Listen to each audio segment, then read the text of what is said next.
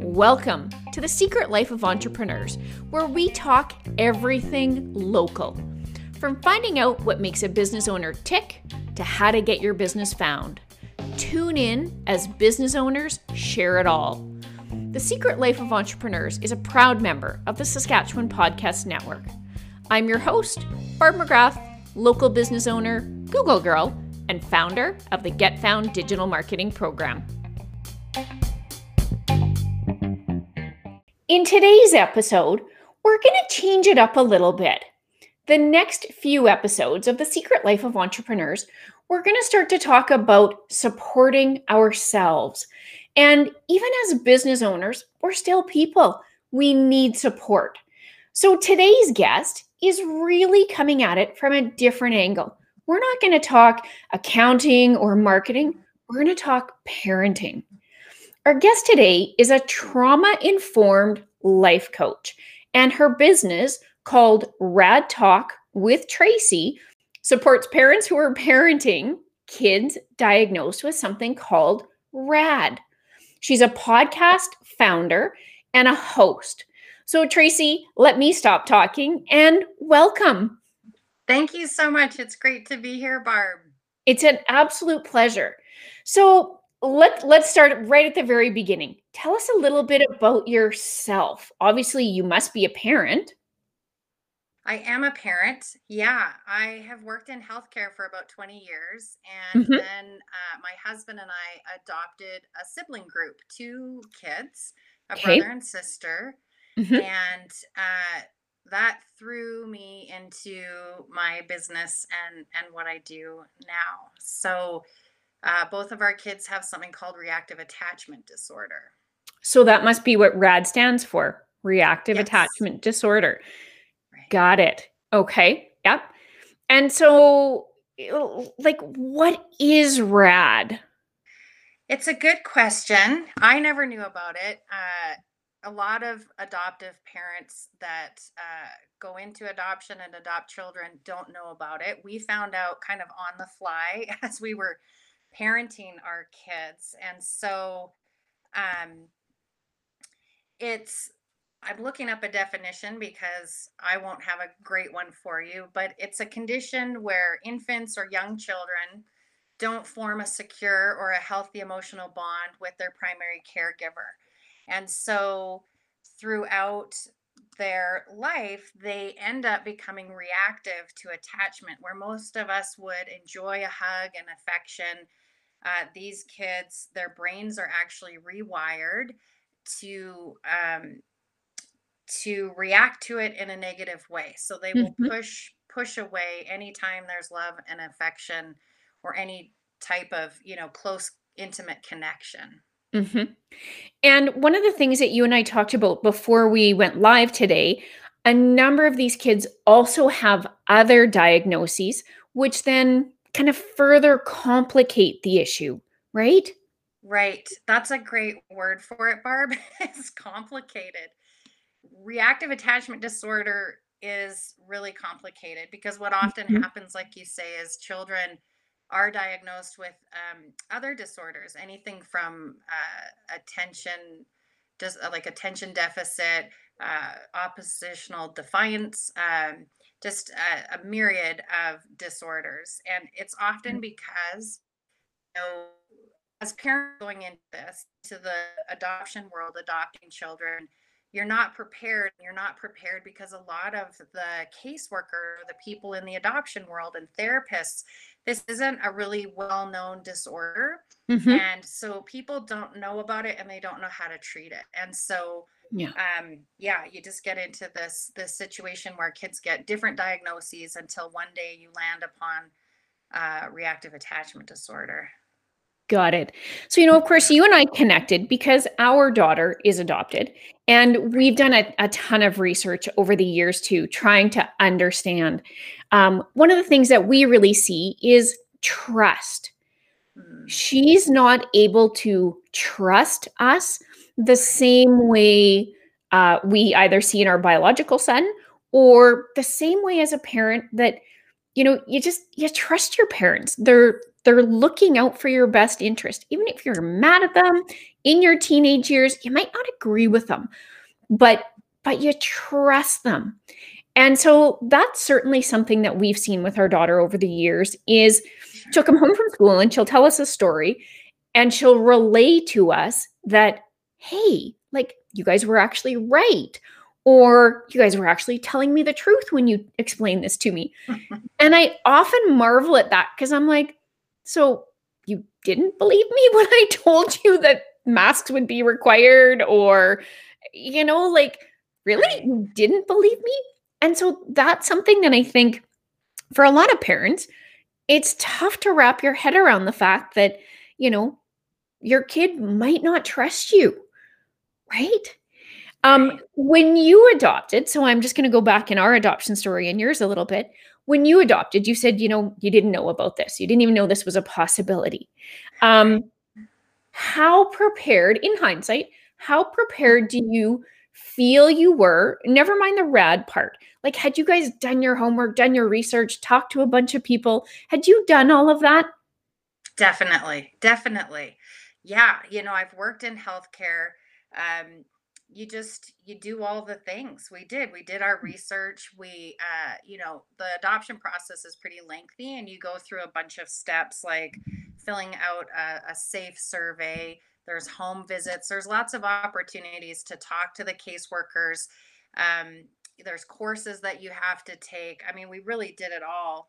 And looking back, every situation's different and not every child from adoption comes with reactive attachment. I Yeah. just want to make that clear, but it's Mhm. there. These kids, it happens because of trauma and that unsafe environment that you're talking about and not having trust. And so then there's this real need for control. But yeah, we were what we thought was prepared. Looking back, not at all. And Mhm. I do know that there was a piece about attachment in our training. It was very short. Um, and again, I think they skirted around the real deep issues, the real stuff that comes with it, where it just seemed like kids were having trouble attaching. It was a happy ending story, and to no fault of their own. Maybe, like I say, not. I don't know even if most therapists and providers out there really understand it themselves. So, Yeah. I don't think it's purposeful. It's just ignorance. Right. Yeah. And just based on the prep work that I was doing for our show today, an attachment disorder could also happen in a biological child. So Right. it's not just because they're adopted, but it's a secure and an insecure attachment. And so a child with an insecure attachment who's not able to trust their parent, trust their caregiver, they make decisions in a really different way from a different viewpoint, Right. right? Than a child who is secure in their attachment.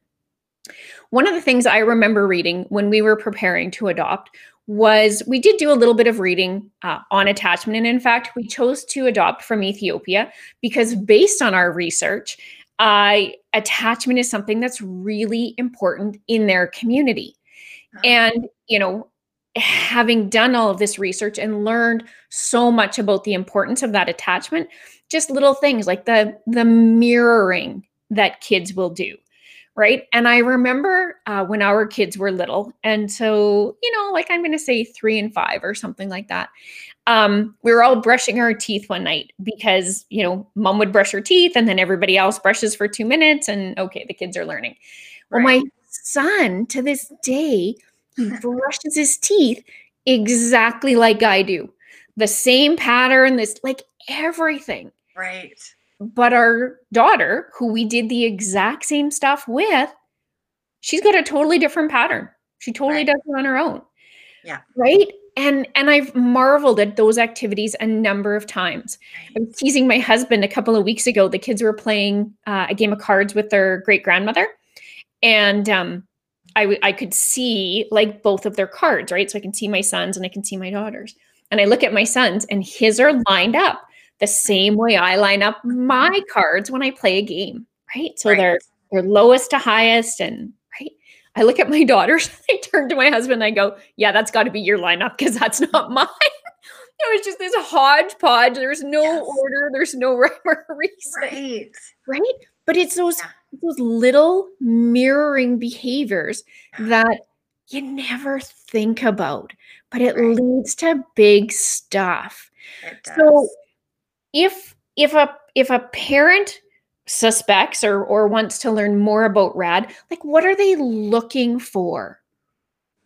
You know, that's a big question. I think mostly it's the inability to attach. Our kids, I can give some examples. Like our kids, when we first adopted, if we left the house, most kids, like you're saying, those behaviors, if we left the house, there was no bye mom, bye dad. If we came home, they would still stay coloring and not even lift their heads up and look. Mhm. Sometimes the uh the issues are really obvious. They might pull away. Infants might even close their eyes, just those things to show that they are trying to get away from you somehow. Yep. uh Expectations and rules really do the opposite of you not following those big outbursts for simple things. That's kind of a trademark. So our daughter used to run away when we asked her to go to her room, grab a load of laundry and get her laundry done, or to do your homework. And everything circles back to that safety and trust, like what you were saying about your daughter doing things differently. They trust themselves, even though they aren't capable of taking care of themselves. That's Yeah. the person they've had to rely on, and is themselves. And so their brain rewires for survival, so they don't even have often that ability to understand or relate to people. And so they're taking care of themselves. Our daughter has different patterns too, because she only trusted herself. She did things her way. But I Mhm. think the inability to follow rules, expectations, just those typical things that most kids do, your gut kind of tells you that this isn't, we're not bonding. You had those red flags too. So, Mhm. Yeah. yeah. And Yeah. that's so interesting to me because I look at, of course, our daughter's decision-making process, Mhm. and it's very much based on her own experience versus being able to take any input from the outside world. Right. And I think that goes back to exactly what you're saying, where Yeah. they trust themselves, right? And you get it. Like these kids have been abandoned in all sorts of terrible situations. Like you can't help but just, it's gut wrenching what they've been Yeah. through. So understanding why it is the way it is, that's Mhm. not hard to do. But what do you do about it, Tracy? What does a You parent get do? help. Yeah, you get help as soon as you can. And, the one thing that I've learned over the years, being a rad parent and then going through our personal situation, reaching out for help, first of all, it's really, really limited. I'm Canadian originally, but now I'm living across the border and in the US. And you know, it's really, really difficult. I interviewed a woman who works with families and has been doing this for 40 years in the world of RAD, and she gave me a stat that was really alarming. In the US, there were about, in her opinion, I can't remember if it was 4 or 8 clinicians that were capable of really working with these kids and making a difference and Wow. changing so that they could recover. And then there was about 8 million children with reactive attachment disorder. So Oh, that just wow. shows you the disparity there. It's scarce. There aren't a lot of Mhm. services. One-to-one therapy doesn't work. So if your child goes in with a therapist alone and the parents aren't involved, that is not going to work. These kids, again, they're wired for survival. They'll do anything to manipulate the situation to work for Yeah. them. And so they'll Mhm. manipulate the therapist. And yes, therapists can be manipulated. And then it goes back to that trust where the child thinks, well, if I can manipulate you, then I'm not going to trust you either. So Yeah. therapy for the parents, separate, but also therapy for your family, rad specific therapy. There's a lot of organizations. I don't know if I'm allowed to talk about. Yeah, absolutely. Okay, so Rad Advocates is one of the leading organizations right now, I would say, in terms of helping families navigate and advocate for themselves in a systems kind of place. So, if your child is needing to go to a residential treatment center or a therapeutic boarding school, or if they're coming home, or you have meetings with insurance companies, and I know that's a US thing, but they really help navigate through that crisis, and they're a great starting point. Hmm. There are therapists. You just have to do your due diligence in finding people that understand RAD. They know how to treat it. The family's included, and just getting help for yourself as a parent. That's kind of why I came about, is because there's not a lot of help all around, but when there is help, it's mostly for the kids or parenting or families. There's not a lot just for parents that are struggling with their own issues besides therapy. So Yeah. you do And have to dig. it's interesting to me because just based on my research, here in Canada, we don't like the RAD diagnosis. So I've talked to a number of parents who, because their children were adopted and they Yeah, believe that their child has RAD, yeah. but our healthcare system won't acknowledge it, right? Will not. And it took some research on my part to understand why. Mm. It took some understanding, but it seems like there's almost some fear of the diagnoses. And I've Yeah. heard some statistics about, folks in jail. My phone won't stop ringing. I've heard some Hmm. stats about, folks in jail and how many folks in jail have an attachment disorder. There's degrees of attachment disorders, of course. But why would the mental health profession be so concerned about a specific diagnosis? It's a good question. We don't have much luck here. Often people here in the US don't want to call it by its name because it's not often, if a child just has reactive attachment disorder, most insurance companies won't cover that. You need another diagnosis. And I kind of equate it in my career with dementia. Dementia in our society is a four-letter word because people don't know how to deal with it. So we put them in locked units and have people looking after them. Now it's changed a lot over the last couple of years, and people now are ready to face it, but it was big and scary, and we didn't know how to treat it, so it's easier to not look at it, I think. and Mhm.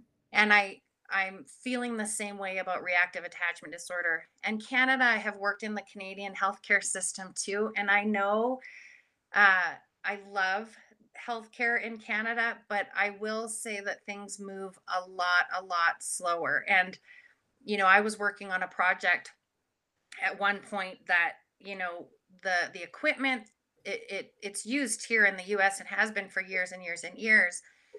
So really, you just needed to purchase the equipment and get going. But in Canada, no, we had to do literature reviews. I mean, it's been 12 years, and that that hospital that I was working at is still not doing it. And so I Wow. can't tell you what it is. I think there's um, a lot of good in really wanting to research it and make sure that you get the best outcomes. But uh it's unfortunate because we do a real disservice not being able to help these kids. And the Mhm. early intervention in anything is ideal, so the Yes. earlier we can catch anything. So I don't know why. Early intervention is very important in Canada, in other disciplines. Yeah. So I don't have a good answer for you, but it should be. And I do know there are some resources in Canada, but the beauty of maybe COVID and now is we can reach across borders. And so if you're Mhm. not finding services where you are, get online Yeah. and just start digging. Yes, I agree wholeheartedly. I think one of the things that healthcare everywhere faces is the brain is such a Yeah. complex machine that Mhm. what works for one person isn't guaranteed to work for the next. And, if we look at our daughter's situation, based on everything, her age that she came to us, it really should have been textbook, a fairly smooth transition. Right. And absolutely, we have bumped into, more than our share, definitely our Yeah. share of challenges along the way, right? Right. And so, from a cost perspective, because there's no surgery that we can do to reconnect pieces, Right. and in most cases, there's not a pill that can be prescribed that says, here, if she takes this, she's going to attach Right. to you. So you're really Right. trying to fix something that we don't necessarily understand as much as we'd like. And Right. one of the things that I really like about what you talk about, Tracy, is, that trauma-informed coach, that trauma-informed parent. When you approach parenting from a perspective that losing your birth mother at 13 months of age, that was trauma. One of Mhm. the things that I often hear, and honestly, here's my pet peeve. This is me on a Okay. soapbox for a second. The Bring it on. number the number of times that I've heard people say, "Oh, they don't remember it. They were so young." Oh, It's yeah. exactly the opposite. They were Right. so young that they couldn't understand what was happening, and Right. they just knew that it impacted their entire world. Right. So when you hear people say that, when you hear them say, "Oh, they were so young, they don't remember," or "Good for you for adopting these children," how do you Right. respond to that? Because that's my second favorite. Yeah, that is a hard one. Well, and you're right. It's stored, trauma is stored in the body, and we can store it from those early days. I even had a hard time. I went into adoption as an adoptive mom, not thinking trauma. Trauma to me was war veterans or people from, sexual assault or assault, a plane crash. That's what trauma was for me, until, I experienced it firsthand as a parent. So, I can see that it's hard to understand, but yes, it can happen that early. They're not old enough to verbalize, that Mhm. frontal lobe and those executive Yeah. functions aren't developed by any means. So, but we store it in our body, and so it is remembered and it does still come out. Yeah. And that question about, I get it all the time, it's this, you're doing such a wonderful thing. And to be honest, I feel selfish. I didn't go into adoption uh wanting to save anybody or do a good thing. I wanted a family. I'm going to be Mhm. honest, and that's how we were able to have our family and start our family. And so, um, and we're often not doing a great thing. The system is very broken, Mhm. and a lot of these kids shouldn't end up in our homes before they get help, and they should end up in our homes when there are services provided to the families and the parents to cope. Um, but it just doesn't work that way. But yeah, I often feel guilty when people say that. And it's a longer conversation to have that you can't have in that moment to really explain it. But Mhm. no, yeah, I think Exactly. we're just starting our families and that's what we want. And, you know, Yeah, I and then thought we I'm kinda looking go from forward. there, and Yeah. like any parenting journey, you Yeah. never really know what you're getting into, right? Right. That's the beauty. Because Right. if we know, we might think a little bit more. Yeah. But no, like, this isn't about, do you love your kid? Do you need to love Right. them more? No. This is about, helping these kids build a solid foundation so that they've got a successful future. And Right. that's where it can be so, so challenging. Well, and when people say it takes a village, it takes a huge village for these kids. And you're bringing up a Mhm. really good point, Barb, is that it's not a parenting issue. Often parents are Yeah. judged, and we have to parent a different way. If we Mhm. parent our children like most parents do, the word neurotypical for a child that's just a regular kid in a regular family, Mhm. they respond to things the way that they should or we expect them to as we raise children. But, our children, when we have children with reactive attachment disorder, do not at all. It's the complete opposite. And so, you really have to flip things. And when it's so different from regular parenting, people don't understand it. We look No. strict, we look mean, but it's Mhm. actually what the children need. Yeah. And so, there's a lot of judgment on parents and about it, but you can't love them, that we all go in thinking, well, if we just love them enough, the more time they spend around us and family and in these enriching activities and all the things that we do, because we do all the things, Yep. it's not enough. That's not No. what they need to change their brain. Exactly. Mm-mm. Tracy, we're basically out of time here for Yeah. today. So just quickly, tell us if someone wanted to learn more, how would they Google you or where would they find you and your podcast? Okay. My podcast and my website is radtalkwithtracy.com. You can check out the podcast. You can apply to be a guest and share your story, whether you're an expert or a mom or a dad or a parent. You can listen to episodes. And then I provide a lot of parent support services. It's really not about parenting, it's about for you, the parent. So we have support groups and retreats. And then there's individualized coaching. So radtalkwithtracy.com. Awesome. Well, that sounds fantastic. So thank you very much for being with me here today. It's the fastest 25, 26 minutes of my week each time I do this. Yeah, I bet. Uh, Well, it this goes isn't an issue that's easy to sum up in that amount of time, but it's been great to be here, Barb. Thank you so much. absolutely. And thank you for being here. So if you'd like to be a guest on the show, please email me at barb@abovethefold.live or reach out on Facebook or Instagram at abovethefoldca. Just a reminder, you can even post questions in advance of our show just on our Facebook page. So I'm your host, Barb McGrath, local business owner and Google girl. Remember, you worked hard for your success. Don't keep it a secret. Bye for now.